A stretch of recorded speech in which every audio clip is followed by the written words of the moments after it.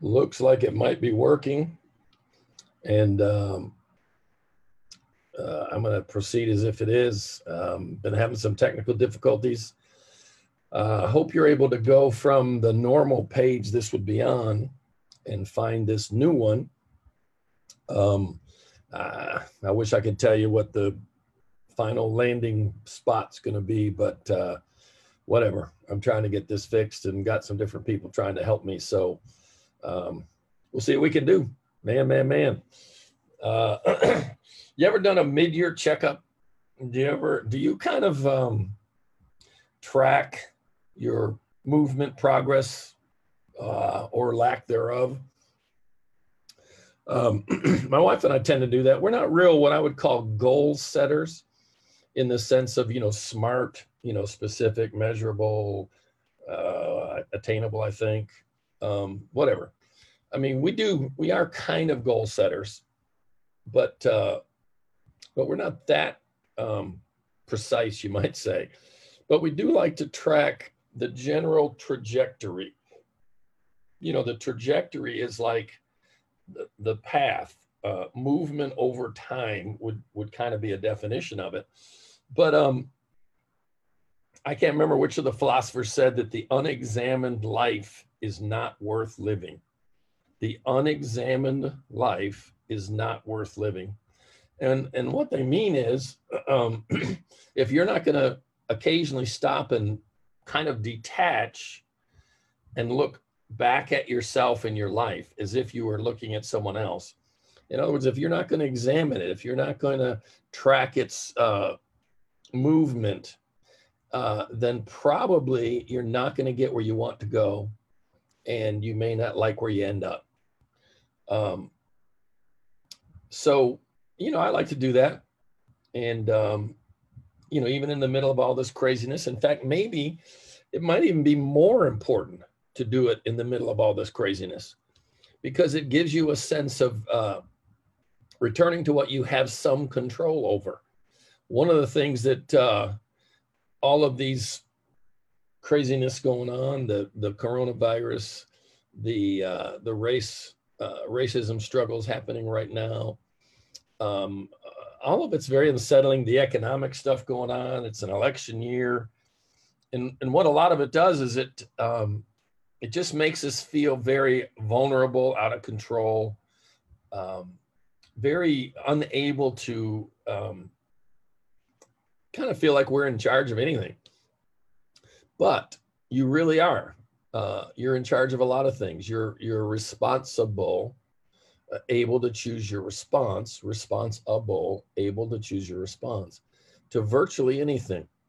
So every once in a while, and again, it's June, it's not quite the middle of the year, but I was just thinking sometime earlier this week, I was going to put a post up, and I'll probably put it up later today, kind of on this whole concept of a mid-year checkup.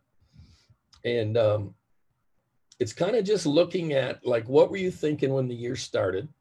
Like, I keep a journal, and this is my page. I don't know if you can read it because it might be backwards. I'm not sure. But my learnings from 2019: love is everything. Stop judging. Close the gap between knowing and doing. And all of those had great meaning for me last year. And surprisingly, there's not that much difference this year. So again, I'm not sure if you can read this, but the thoughts I had as I was starting the year back on January 6th, less is more. And that's really still about closing the gap between knowing and doing. And then love, still the just that thought that it's all about love. A warrior mindset. And all I meant by that was I was just tired of whining. I was tired of just like letting things knock me down. And I would, instead of getting back up and punching in whatever it was in the face, I would just sit there and whine a little bit. And then the last one is mindfulness meditation. And so my point is, I like to just stop every once in a while and say, okay, what last time I really said, God, what is this next stretch of time about? Those are the thoughts I felt like rose up out of my heart. Closing the gap. What I mean by that is I love what I do. I love what I get to do. And there's just a lot of it.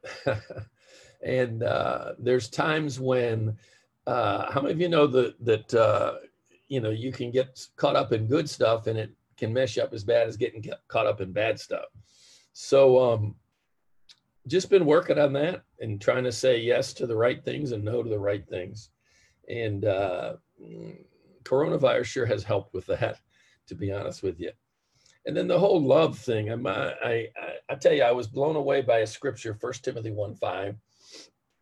And 1 Timothy 1:5 says this: the goal of our instruction is love. The goal of our instruction is love, from a pure heart, a good conscience, and a sincere faith. Now, I love to look up words, and that word goal, one translation says the end of our instruction. The goal of our instruction, that word is teleos, T-E-L-I-O-S, might not be pronouncing it right. And it means the outcome toward which everything is aimed and moving. The outcome toward which everything is aimed or moving. So that scripture says the outcome toward which everything in your life is aimed. The outcome everything in your life's aimed at, and the outcome everything in your life's moving toward is love. It's all about love. Now, I would probably say it a little differently than some people. I would say it's about receiving. 1 John 4:19. We love him because he first loved us.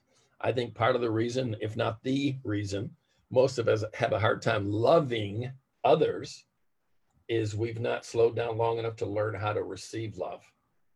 And obviously from God first.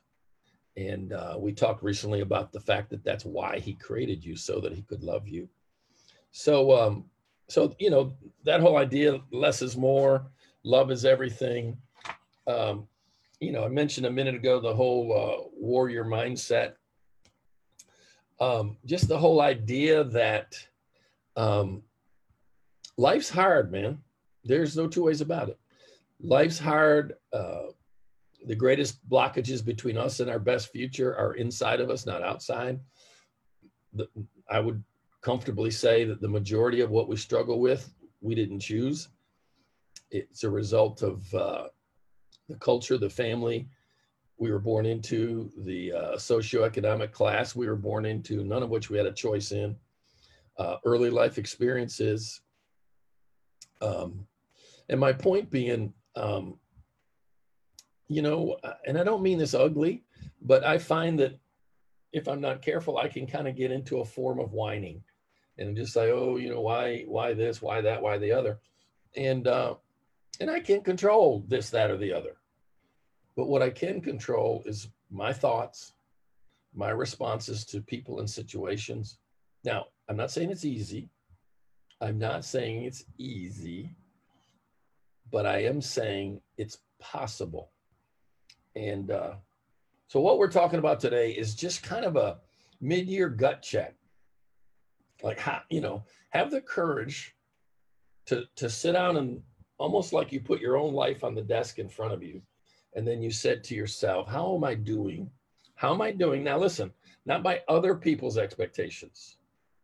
How am I doing by the last time God and I sat down and talked about what I should be working on, what I should be moving toward?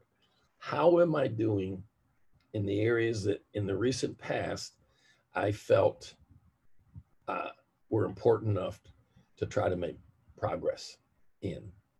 So have the courage to do that, guys, because it's good for you every once in a while. Now, it hurts sometimes, but it's good for you. And I just pray that you'll do that, but I also pray that you'll do it through a filter of grace and understanding. And love you guys, and sorry about the technical difficulties. I hope you can get to this somewhere, and I will post it on the right site at some point in the near, probably later today. All right. Love you guys.